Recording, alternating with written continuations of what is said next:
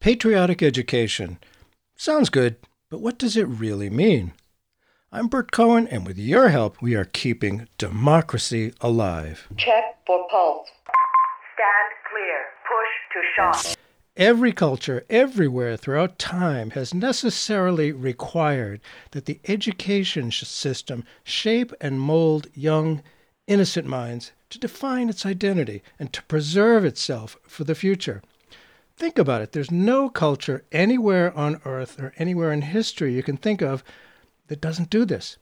I grew up in the 1950s when we daily pledged allegiance to the flag, and it does seem that all of us did feel patriotic. We knew America, the country we loved, had beaten back a horrible threat of racist fascism. We were proud of our history, and many of us, including myself, still are. America welcomes dissent.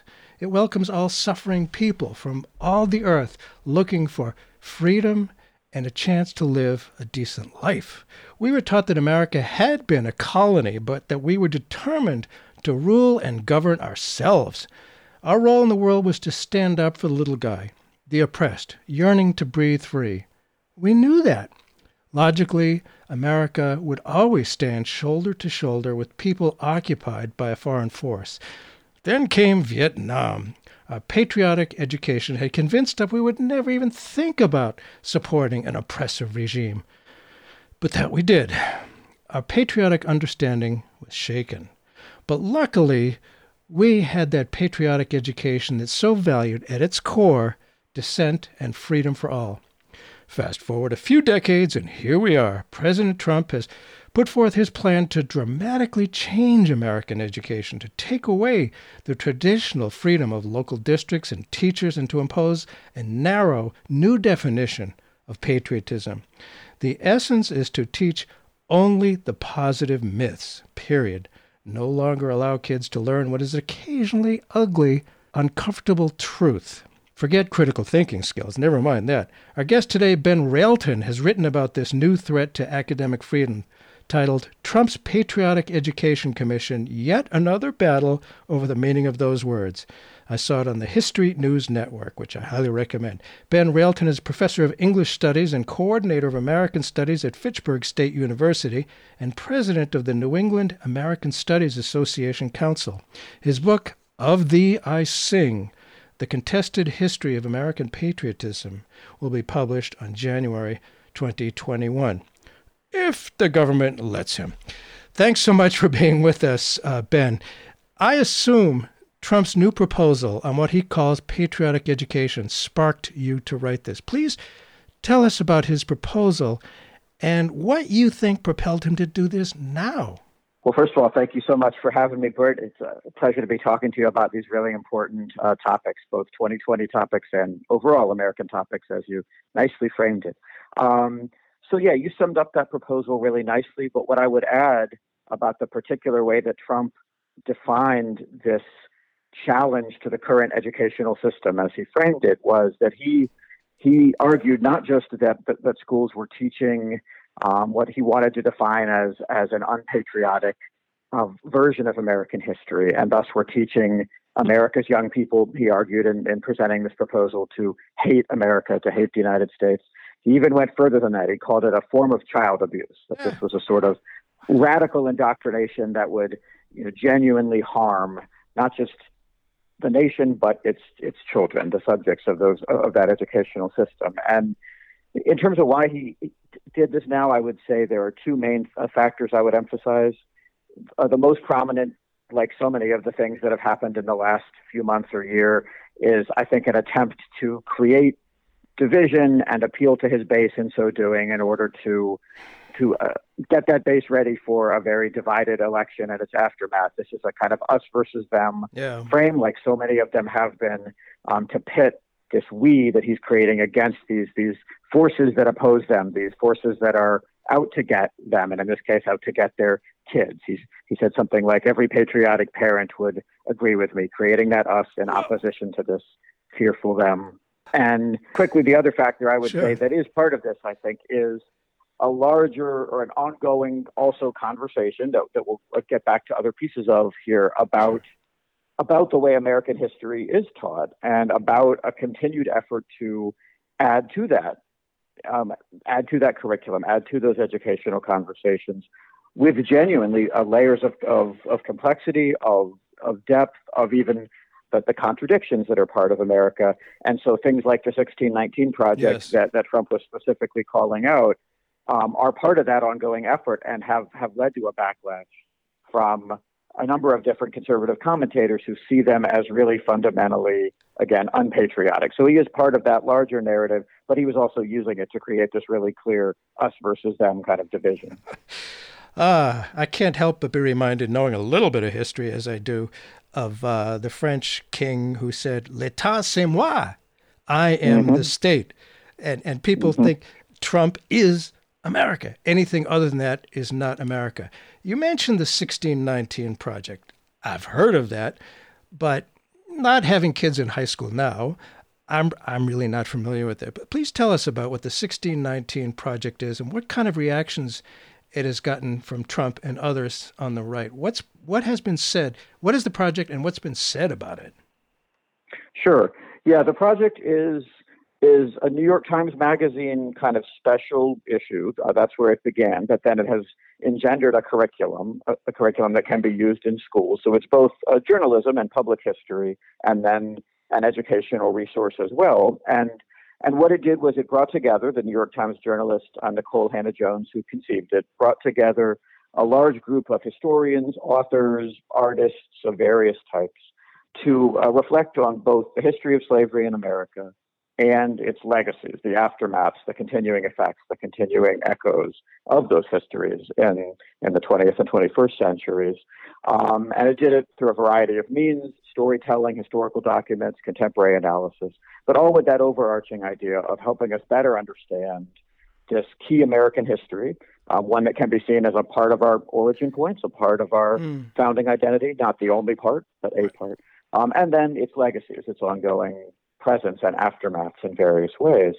And what I think has really set off Trump and figures like him, those making the case for this a very narrow version of both patriotism and America, as you put it, is the idea that it's either a celebration of America or something un-American, that we can't possibly hold in our heads these multiple layers to an America that we could still ultimately feel patriotic towards.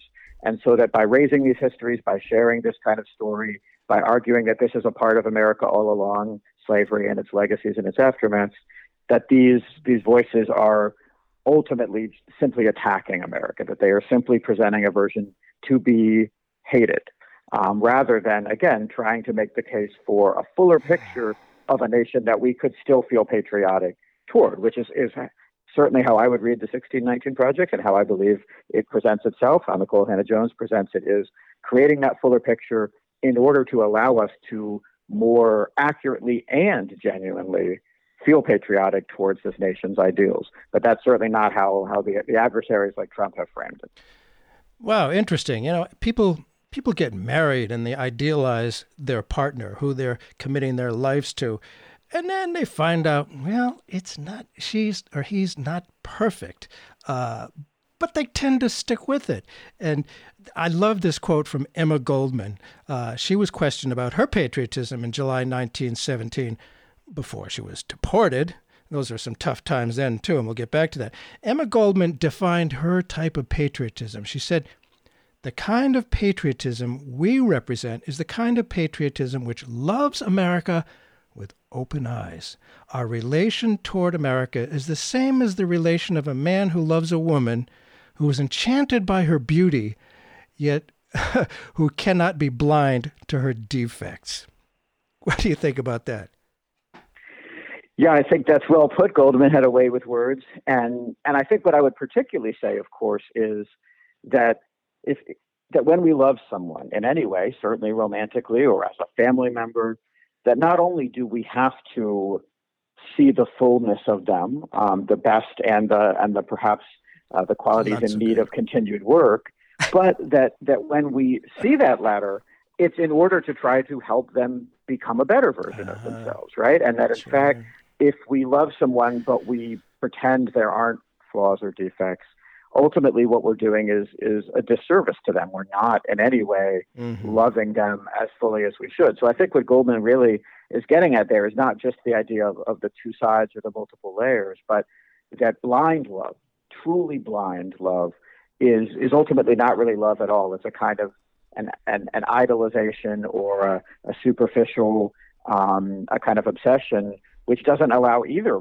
the lover or the one being loved to be their best version of themselves. It doesn't push toward that real possibility. And in fact, it kind of ultimately makes it impossible to become the best version. So I think in love and in patriotism, there's a necessity of both sides of that coin in order to sort of become the best version of what we can be. Wow, interesting. Yeah, you explained that very, very well. And I was born in 1950. Yes, I'm really that old. And when I was a young teen in the mid-'60s, I heard BU Professor Howard Zinn. I can still see him up there, speaking about the roots and meanings of our war in Vietnam. Up until that point, I had believed was conventional wisdom. Yeah, we went in with the best of intentions to save democracy from the imposition from the outside of oppressive communism. He explained what to me was unknown but actual history. And I don't think Trump would want us to learn such things. Like the French colonialists for a long time, they had literally starved the people of Vietnam. Ho Chi Minh was expecting America to stand with his struggle for liberation from their often brutal oppression by the French occupiers. Howard Zinn passed away many years ago, but boy, his legacy certainly lives on. Today, there's a burgeoning education tool being used by a lot of high schools across America, which is based on his best-selling People's History of the United States. I highly recommend it. The Zinn Education Project is what came out of his life and his work, and it makes available totally free to teachers anywhere many course curricula. One teacher puts it this way: the Zinn Education Project is my compass in a sea of corporate textbooks, packaged Common Core curriculum and standardized testing. Ask any teacher about that. I will tell you, Zinn's speech and his book have had a profound effect on me, which lasts to this day. Why do you think the Zinn Education Project is so treasured by so many teachers across America? Including me. I'm a huge fan of it, and I actually have a calendar from it on the wall in my office at Fitchburg State, where I teach. And I think what's most impressive about it is the resources it provides, the access to primary sources, the access to documents, the access to the histories and stories through the words of those who were there, of those who were part of them, of the figures and communities that embodied these histories and stories. I think part of what someone like Trump gets so wrong is the idea that this is about an indoctrinating teacher standing at the front of the room, trying to sort of get every student to think the way that teacher thinks. I've never met a teacher who thinks that way, at least very, very few of us. What most teachers, certainly what all good teachers think, is I want to give my students as much as possible. I want to give them the resources. I want to give them the opportunity to learn, to research, to learn, to read, to grow. And the Zinn Project does that as well as any resource I've encountered, just provides so much for students to use, for teachers to use, for classrooms and schools to use. And that can lead to all sorts of follow-up arguments and ideas. It doesn't lead to just one interpretation. It's the opposite. It provides the material to really get into the discussion and the conversation and the debate that is genuine critical thinking. And that is what this other emphasis is so trying to deny by limiting access to those kinds of conversations. So I think the Zinn Project is one of the best, as you say, free, public, open sets of resources about American history that I've encountered. And it just has such breadth and depth of those resources for whatever we collectively can do with them, which is just about anything that we're able to. You know, and I think about various different oppressive regimes over history. No matter when, the right-wing monarchists or dictators, whatever, one of the first groups of people that they go after is the educators. And they often go after them, placing them in jail or somehow liquidating them in some other fashion, getting them, shutting up their mouths. And right now, the Trump right just despises colleges and universities for being liberal bastions. They're not telling the truth. They're liberal indoctrination centers. I think, as that movie with Jack Nicholson said, you can't handle the truth. I think we're seeing that right now. For those who may have just tuned in, Bert Cohen here. The show is Keeping Democracy Alive. Our guest today is Ben Railton, who's written about Trump's new threat to academic freedom and to teaching critical thinking among our kids. His so-called Patriotic Education Commission, yet another battle over the meaning of those words. Where does that stand right now? It's a commission. I mean, Trump would love to just make it happen at the snap of his fingers, which he loves to do. But what is this commission? Where does it stand? And what would be the barriers to having that imposed on our schools?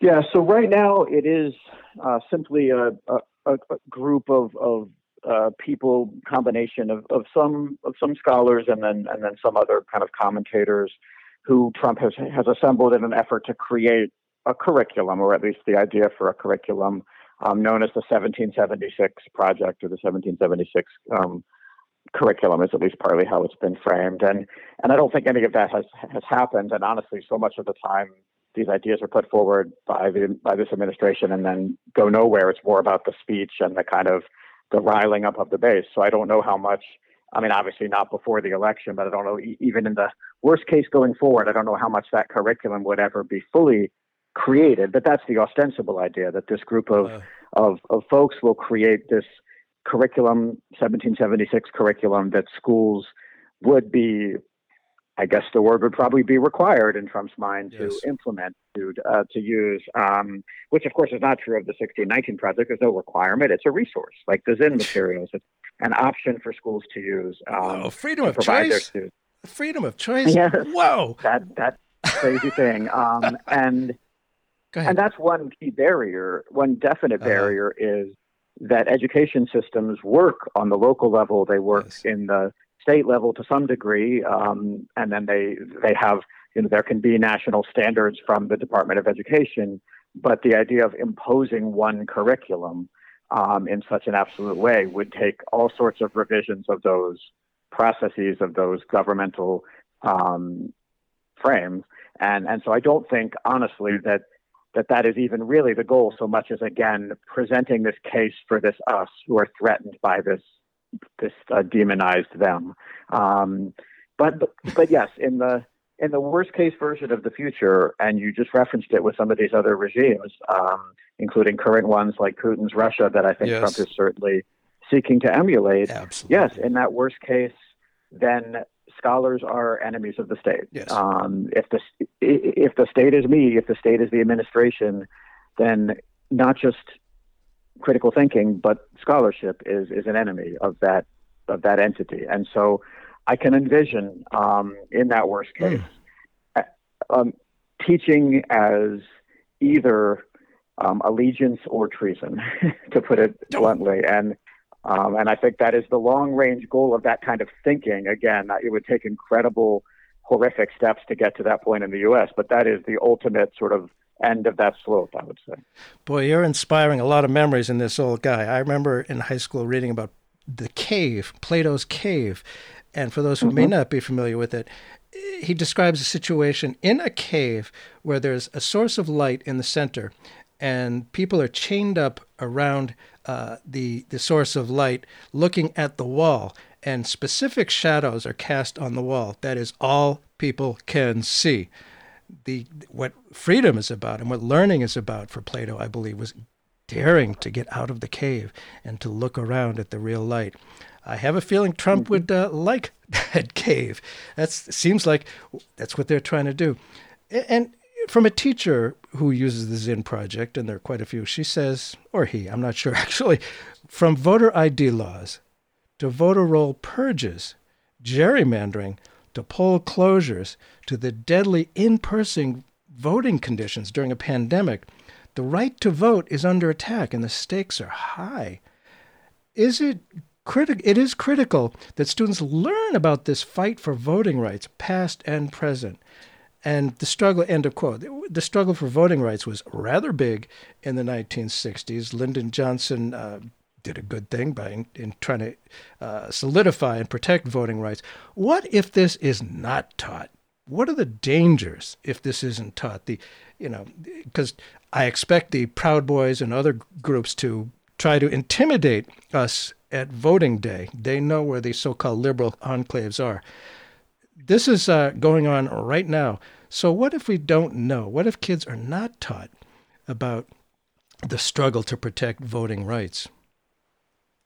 Well, I think there are at least a couple hugely significant dangers, both of which are absolutely present in 2020, as they have been throughout our history in various ways.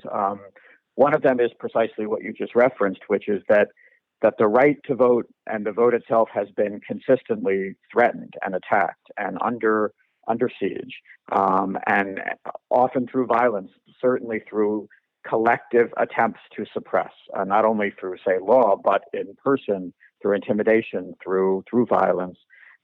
And if we don't learn about the fight, we certainly are not as likely to learn about those histories and be prepared for their continued presence, for continued new versions of those kinds of efforts to intimidate, efforts to suppress in the law, in person, and in all sorts of other ways. So that certainly is one piece of why it's so important. But then the other one, and the more optimistic one, which is what I always try to come back to even in 2020, hard as that can be, is almost impossible sometimes, but I keep trying.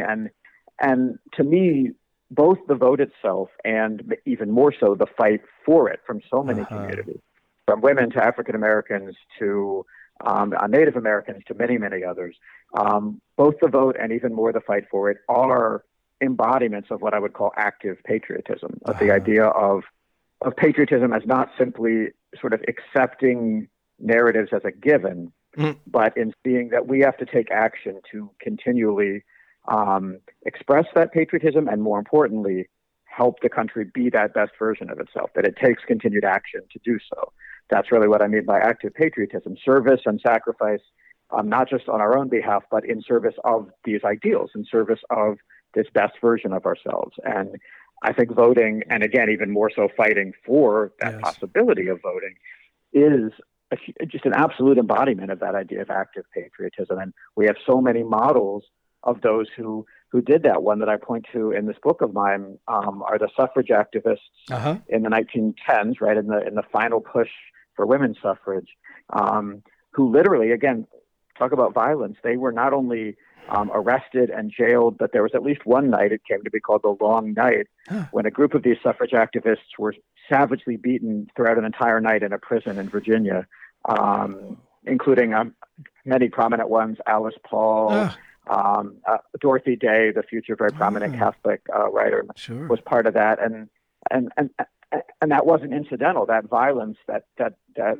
oppression through violence was because of the fear of the vote, because of the fear of what these women were active for, what they were expressing their active patriotic service toward. And so I think if we don't learn those histories, we don't learn about the oppressions that are continuing, but we also have a harder time being as inspired as we should be by the fight for the vote and by how much then we have to carry that fight forward.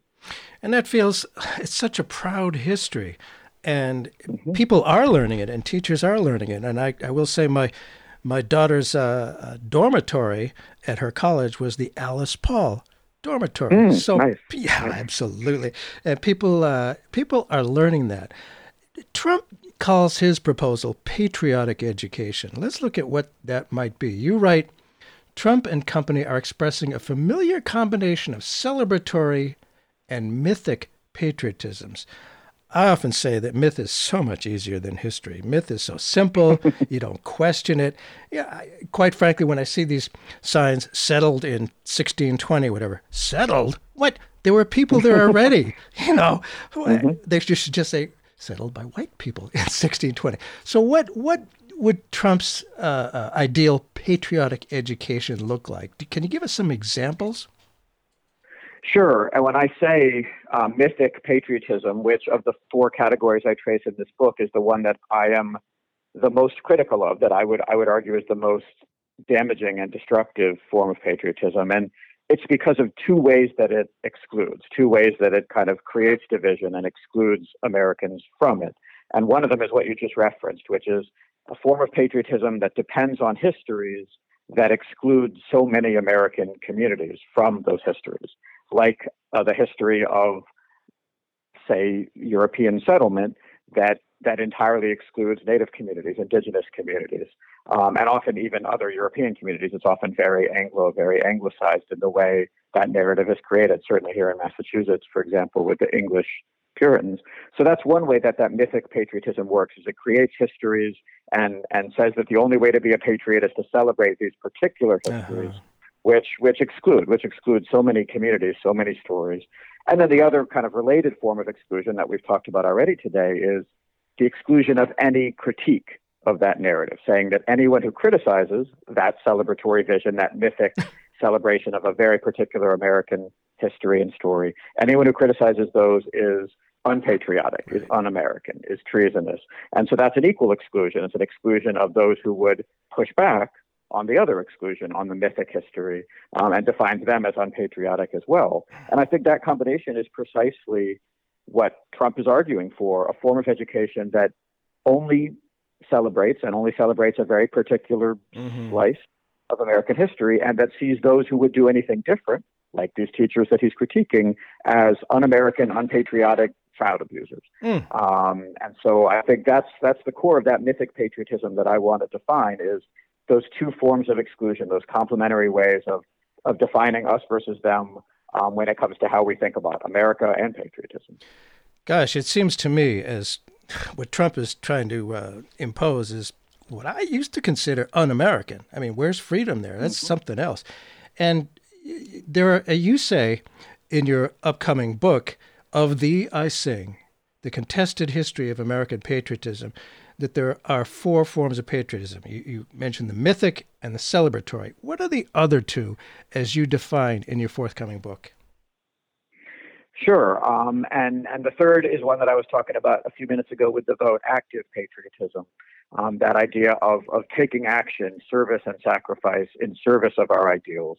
And I think what makes that really important as a challenge to the first two is that so much of that first two, of the vision of that mythic celebratory form, is more passive. It relies on people to kind of accept existing narratives, participate in existing rituals without really necessarily thinking more critically about them or taking action of their own. I think that celebratory mythic form depends on a kind of passivity, depends on an acceptance of given narratives. So I think active patriotism as a third category is really important because it suggests the opposite, that we all have a more active role to play. But I would definitely say that active patriotism, in my argument, needs to be wedded to the fourth kind, which is what I call critical patriotism, a form of patriotism that, as we've been talking about in various ways, like Emma Goldman's quote, sees the flaws of what we love in order to try to push that thing we love toward its ideals, toward its best version. Critical patriotism is still deeply patriotic, despite these attempts to define it as something different. And instead, it is an argument that patriotism is, again, fundamentally requires both that attachment to, but equally and even perhaps more fully, that willingness to see where the nation has fallen short in order to push it forward. And so I think those third and fourth types, active and critical patriotism, are both challenges to the celebratory mythic type, but they also make clear that patriotism isn't just the province of that first type. I think too much of the time, even those of us who might be critical patriots kind of cede the conversation over to that first type and say, that's what patriotism is, so I'm opposed to it. I see it as a problem. Rather than saying, no, there are alternatives. There are visions of patriotism where we can express the narrative that we see as the most important one while still defining ourselves as patriots as well. Boy, it touches right here at home. I'll tell you, I, having been in the New Hampshire State Senate for a long time, there was a lot of pushback. People didn't like my positions on some things, but I get used to that. You got to develop a thick skin. But when people suggested that I wasn't patriotic, that really made me very, very angry. I consider myself very much patriotic. And it amazes me how these people that go around these gangs with their big Trump flags. I prefer the American flag myself. But that, how they can have both the American flag and the Trump flag on the same pickup truck, yeah, I don't know. Well, they're just passive. Go ahead. And often the Confederate flag, too. Yes. Can't forget that. That's our lovely history. In fact, that does bring up, Trump doesn't want to look at our Confederate history. His people love that stuff. Some people have said slavery, it wasn't so bad after all. That's a brand of history that we're supposed to just lie down and accept, and as you say, be passive. Now, I will say that I think a lot of the Trump people and people in general, we've all grown up with the term patriotism. Nationalism is often confused with patriotism, and that I've learned from so many instances in history that nationalism is, again, something else. It's ugly, and by its nature, insulary and hateful of the others. That's just part of nationalism. There are too many examples, but 1 century ago in America, almost word for word what we hear today, immigrants are different. They are not 100% American. There's Americanism. There was a terrible, as you mentioned, the Sedition Act of 1918. You write that Attorney General William Barr, boo hiss, wants to revert to this extreme version of mythic patriotism's exclusion. Are they talking about nationalism? They somehow want. Are they confusing nationalism and patriotism, or they just want to replace real patriotism with nationalism? Your thoughts? Yeah, I think, first of all, on that general duality, those two terms, and then a couple things about that particular historical moment, because it has so much to tell us right now. Please. But yes, I think nationalism is a really important word to differentiate, because it brings with it that chauvinistic us versus them, that sense of the necessity of that division in order to be a part of this nation and to celebrate this nation. And I think that division is absolutely what I would define as nationalism, in order to make clear that patriotism, again, can both be more critical toward our own nation, which nationalism doesn't allow for. It's more the my country, right or wrong philosophy, and can also recognize the relationship between our nation and others, rather than being that chauvinistic, divisive us versus them. So I just would absolutely agree. And I think it's important to keep those terms present and separate so that we can, again, make the case for patriotism without it bleeding into that nationalistic division and us versus them mentality. And then absolutely what Woodrow Wilson and Congress and many others argued for successfully in the 19-teens, which became the Espionage Act of 1917 and then the Sedition Act of 1918, just to highlight two quotes that really get at what you're highlighting and at how much they echo where we are right now. So part of what Wilson argued for when he presented these to Congress originally, and it took a couple of years of debate for them to pass, but when he presented them, part of his argument why we needed an Espionage Act and Sedition Act was that, as he put it, there are citizens of the United States born under other flags, but welcome under our generous naturalization laws, who pour the poison of disloyalty into the very arteries of our national life. So associating, again, disloyalty, treason with these immigrant arrivals, and this idea, this implied but very clear idea that their allegiance could not be as absolute as that nationalistic model depends on, that they always were going to have these divided loyalties, these other allegiances. And then when those laws are passed, the Espionage Act, and even more fully, I would argue, the Sedition Act, embody some of the worst moments in American legal history, the history of our laws, in enacting that. And the Sedition Act in particular of 1918 made illegal, quote, any disloyal, profane, scurrilous, or abusive language about the form of government of the United States or the flag of the United States.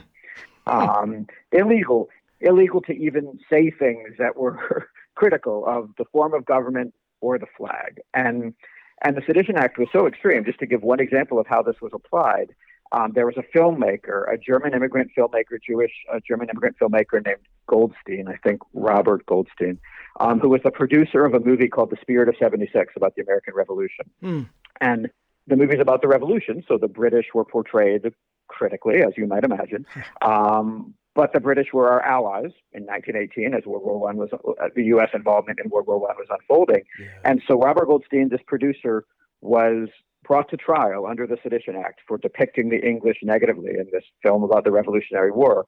And he was convicted under the Sedition Act and sentenced to 10 years in prison. And I have the quote here from the judge at his trial, who said to him at his sentencing to 10 years in prison, "Count yourself lucky that you didn't commit treason in a country lacking America's right to a trial by jury. You'd already be dead." So that's the effect of these narratives. It's not simply about ideas. It's about defining any voice that, again, in any community, like, say, those immigrant communities, and then any individual voice, whether a teacher or an artist or an activist, who isn't 100% allegiant within that frame, loyal within that frame, as treasonous and deserving, basically, of execution. And that's not really hyperbole. That was literally sort of how that law was applied. I'm sitting here with my mouth open. I knew a little bit about that, but not that much about it. That is amazing. I knew a lot of people got hurt from Woodrow Wilson's clampdown on freedom. A lot of presses were wiped out. They used the mail to stop stuff they didn't like. And, of course, when you talk about the flag, I think of Colin Kaepernick, and Trump saying we must salute the flag. And he literally has wrapped himself in the flag while stepping on the Constitution and just attacking what I think is real patriotism. For those who may have just tuned in to all this good fun, Bert Cohen here. The show is Keeping Democracy Alive. We're talking with Professor Ben Railton, who teaches at English Studies and he's coordinator of American Studies at Fitchburg State University. And we're talking about an article he wrote, Trump's Patriotic Education Commission, Yet Another Battle Over the Meaning of Those Words. And you got to have the context to understand what's going on now. Because if these things don't come out of nowhere, they don't just arrive fully hatched. They've been doing it for a long time. And you got to have the right tools for the job. And if you don't know a little bit about how the heck we got here, your tools for the job are limited. You got to know what works and what doesn't work, at least if we have some freedom. And I have to bring up Nazi education. And I know, the people on the right go absolutely berserk if you compare Hitler to Trump. Well, I'm not doing that. However, the reality is the Nazi Party directed propaganda at children in Nazi Germany between the 1920s and 1945, specifically to influence the values and belief of future generation of German citizens according to their political agenda and ideology. Their propaganda took advantage of children's ignorance, with schools heavily using propaganda to indoctrinate children into Nazi ideology. Hitler's ideologies were taught to the exclusion of other ideas to the entire population of German children. And they were instructed to report any activities or conversations that could be considered treacherous or treasonous. Children reported the activity of neighbors, teachers, religious teachers, and even their own family. We know the right goes nuts if there's comparison, as I said, of Trump to Hitler. What about this? Is that just too far out, or are there some frightening similarities? I think that there are, and I think that I would argue at length. I wrote a recent piece for my Saturday Evening Post column about the presence of Nazism in the United States in the 20s, 30s, and 40s. So I think there's not a division between Nazism and U.S. history. They are interconnected, and it's always worth thinking about those interconnections, first of all. But even if the interconnection in a particular comparison might seem like a potential distraction, might seem like it could lead to a debate over something that isn't the main focus, I think the main focus of what you're saying is how authoritarianism works, how authoritarian governments work and regimes work. And so even leaving aside specifically just Nazi Germany and Hitler, it is vital for an authoritarian government to survive, to not only sort of clamp down in the present, but to attempt to sort of influence that arc of the future. so that there aren't future generations of protesters and activists and those who realize that this authoritarian regime is not the only way and that there are other options, there are alternatives, especially in the country's own history and identity, that there are models for resistance and models for other ways. And so absolutely, I think education and that authoritarian form is an essential element of the way that kind of regime stays in power, comes to power and stays in power. And so I think it's not coincidental that as we see sort of more and more brazen and blatant statements from Trump and his administration of at least their sort of pipe dreams of an authoritarian future with, no getting rid of ballots and, staying in power for multiple terms and, so on and so forth, passing power to your children, all the things that authoritarian regimes seek to do. I think it's no coincidence that education has become this newly present emphasis, not just to create that current us versus them that we've talked about today, but also with that idea that the next generation can either be potential resistors or they can be participants in that sort of Hitler Youth idea and that next generation of this authoritarian state. And so, yes, I think that is how they work. And I think education is either a vital tool for highlighting those alternatives in such states, or it's in service of kind of maintaining the power of the state. And I think those are the two main possibilities a lot of the time.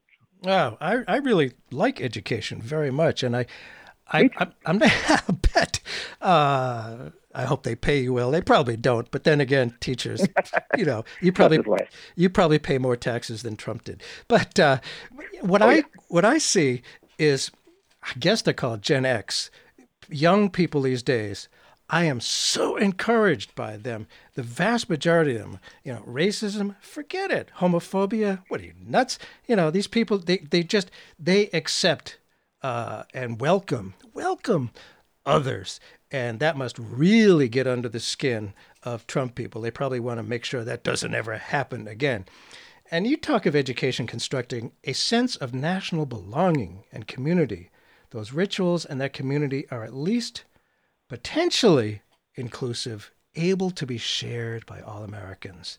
What about this? And, being a teacher, you must have some sense of optimism that we can help kids out. And it's so great to teach kids and have them, appreciate it. And some of my teachers in life, I just will always treasure their memory. So what kind of teaching can there be in these rituals and community being inclusive and shared by all Americans? A vision of some good education. Yeah, and the first thing that I would say about that is just that the reason I make that case is that if I am to be optimistic about the future, and it certainly includes the younger generations, both those of the college-age students I teach and of my own sons who are 14 and 13, their generation too. If I'm going to be optimistic, it has to include a way of thinking about a future where we can be more unified.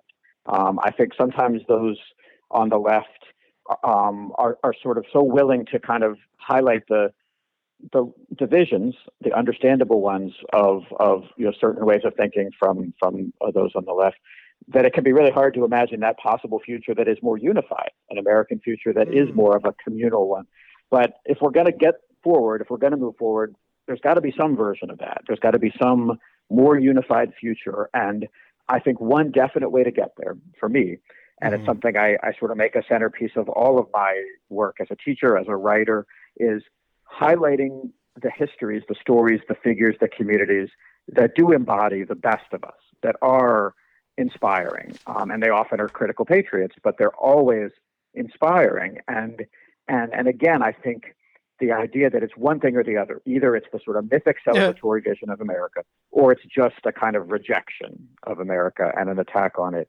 Besides being wrong from the Trump side, that idea is also wrong because America includes so many of those stories and figures and histories that are inspiring, that are models of the best, that are exemplary stories and histories. And one that I like to highlight here in Massachusetts that is starting to be taught maybe a little bit as I've seen my sons come through school, but not as much as it could be, are these enslaved African Americans in the Revolutionary War era in Massachusetts, when slavery was legal in Massachusetts, as it was in all 13 colonies at the time.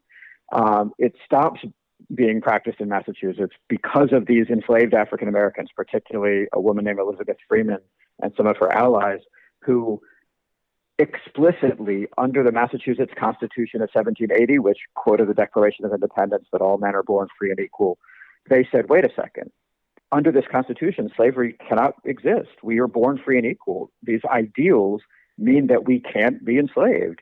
And they brought that to the legal system in Massachusetts, to the courts, and it led to a Supreme Judicial Court decision in 1783 that agreed with them and said, yes, under the Massachusetts Constitution of 1780, slavery cannot be legal.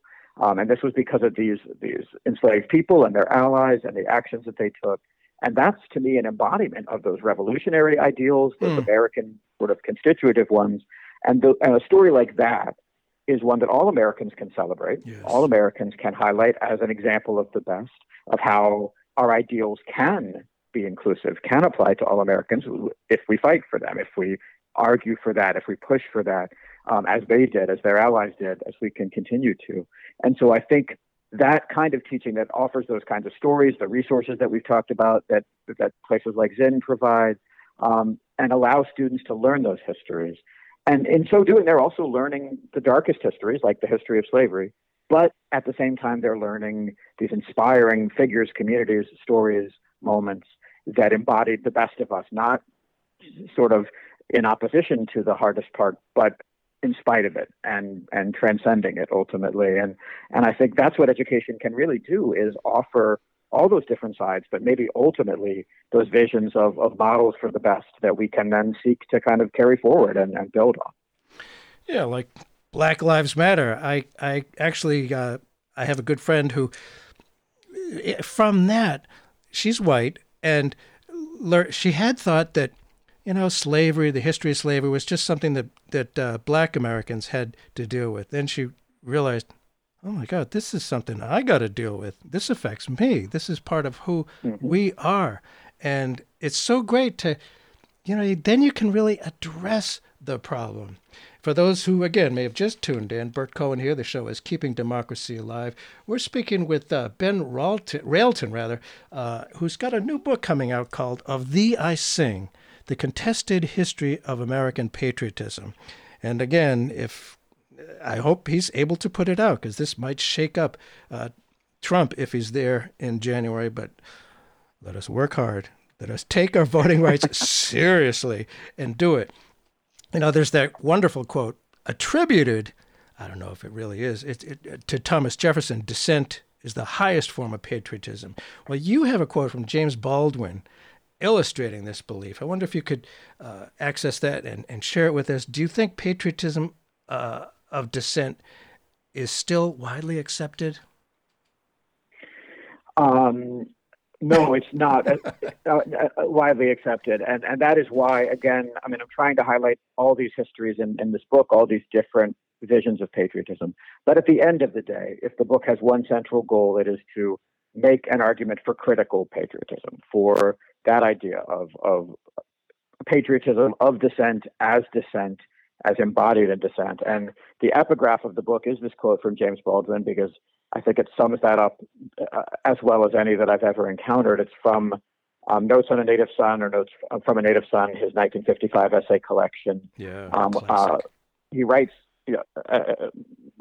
absolutely powerful book. And in that opening essay, that title essay, he writes, quote, "I love America more than any other country in the world. And exactly for this reason, I insist on the right to criticize her perpetually." And there's a lot that I love in that quote, but what I really like especially is that seemingly sort of additive, not necessary for the grammar of the sentence phrase, exactly for this reason. That he's not just saying, I love her and I want to criticize her. He's saying, because of my love, exactly for this reason, I insist on that right. That's the heart of critical patriotism, is that it is not just a sort of add-on. It's not just like an extra adjective applied to the noun. It is a phrase that has its own internal meaning. You can't separate the two things. It is a vision of patriotism that says, this vision of it at least, and I would argue like Baldwin does, ultimately the most essential one for the health of the nation, the strength of the nation, is the one that does both, that has the love and the right to criticize, that is about that combination of things. And I think he sums that up And he did throughout his work really, really potently. And there are lots of other voices who have too, including some of the ones we've talked about, Emma Goldman and others. And I think if we can better include that in our conversations, because as we just said, I don't think that it yet is. Right. What it does, again, is it opens up the possibility for that unified vision of the future where we can all be patriots while still recognizing the ways we need to keep moving forward, rather than saying you either are a patriot or you see these issues and problems and flaws, past and present. Without that presence of critical patriotism, without that idea of it, I think it will always remain that division between either I'm a patriot or I see these issues and I'm criticizing them. But what Baldwin reminds us is the exact opposite is true. Like the combination is the key. The combination is the key. That's a very good point. And I think it's still the case that all kids are taught the Pledge of Allegiance. Trump, of course, is furious at anyone who dares not to say the pledge or kneels during the national anthem. You know, everybody knows the Pledge of Allegiance, but I suspect whoever Richard Stans is, I suspect very few kids are taught about the origin of the Pledge of Allegiance and who its author was. Please teach us, who was that and what was his intent?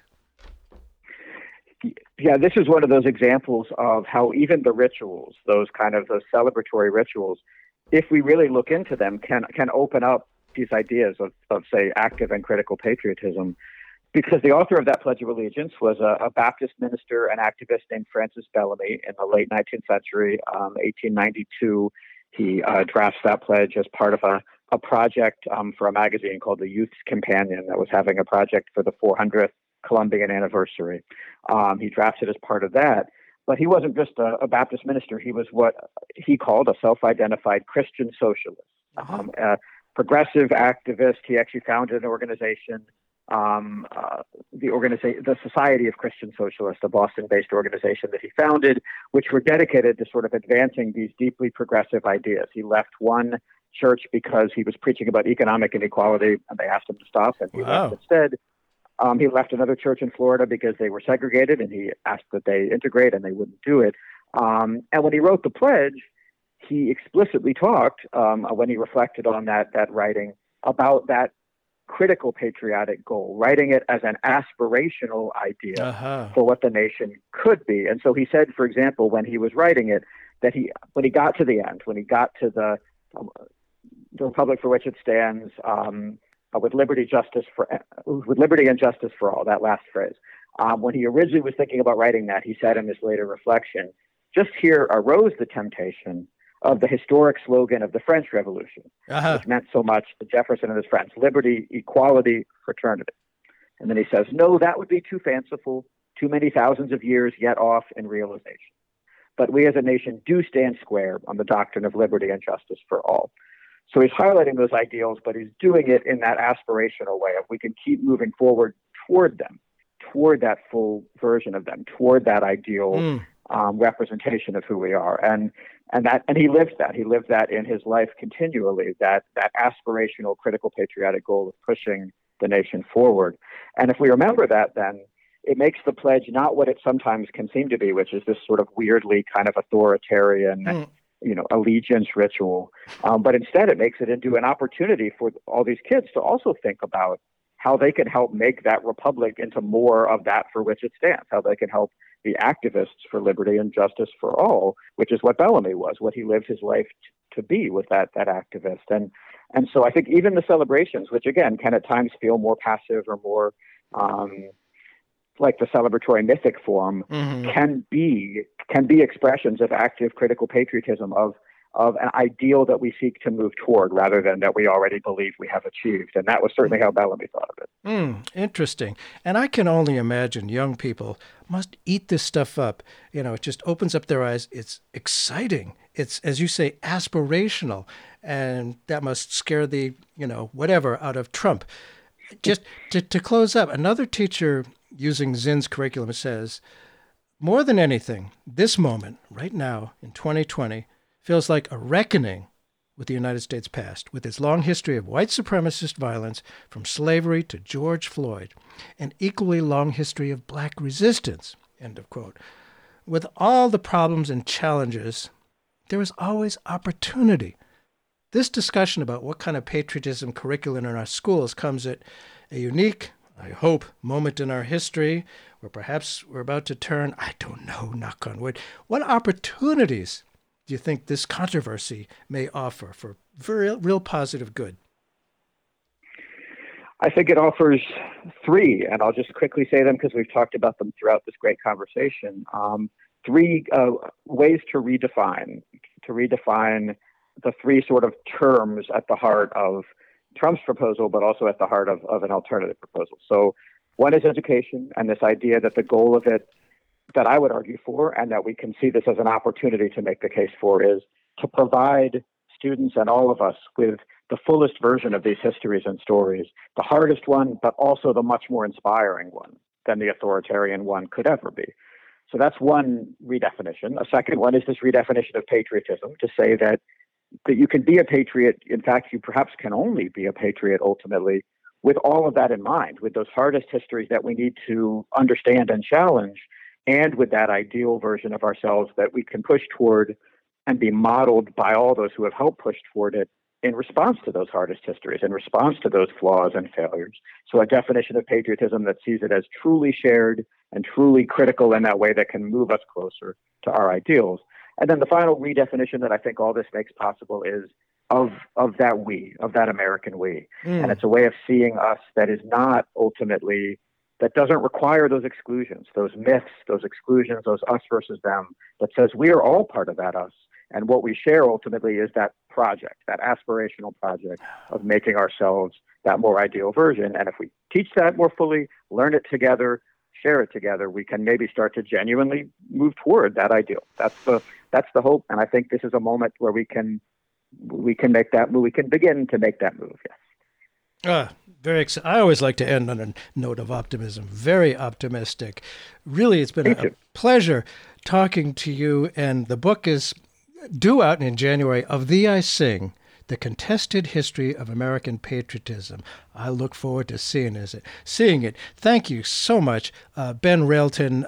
This is fascinating discussion here, and it gives us some reason to hope that we can learn from history. I know we hardly ever do, but and integrate it into our lives and be better patriots. Thank you so much. Thank you, Bert. I appreciate it. Oh, beautiful, far heroes proved in liberating strife.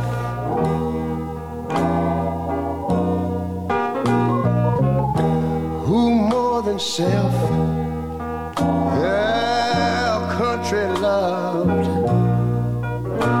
and mercy more than life.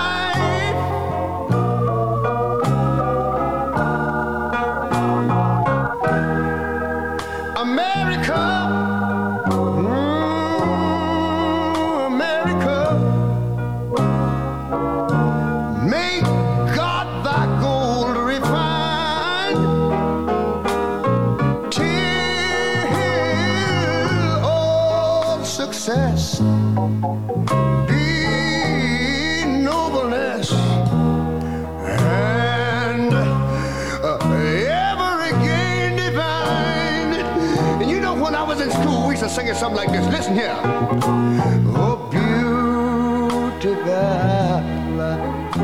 far spacious skies, far amber waves of grain,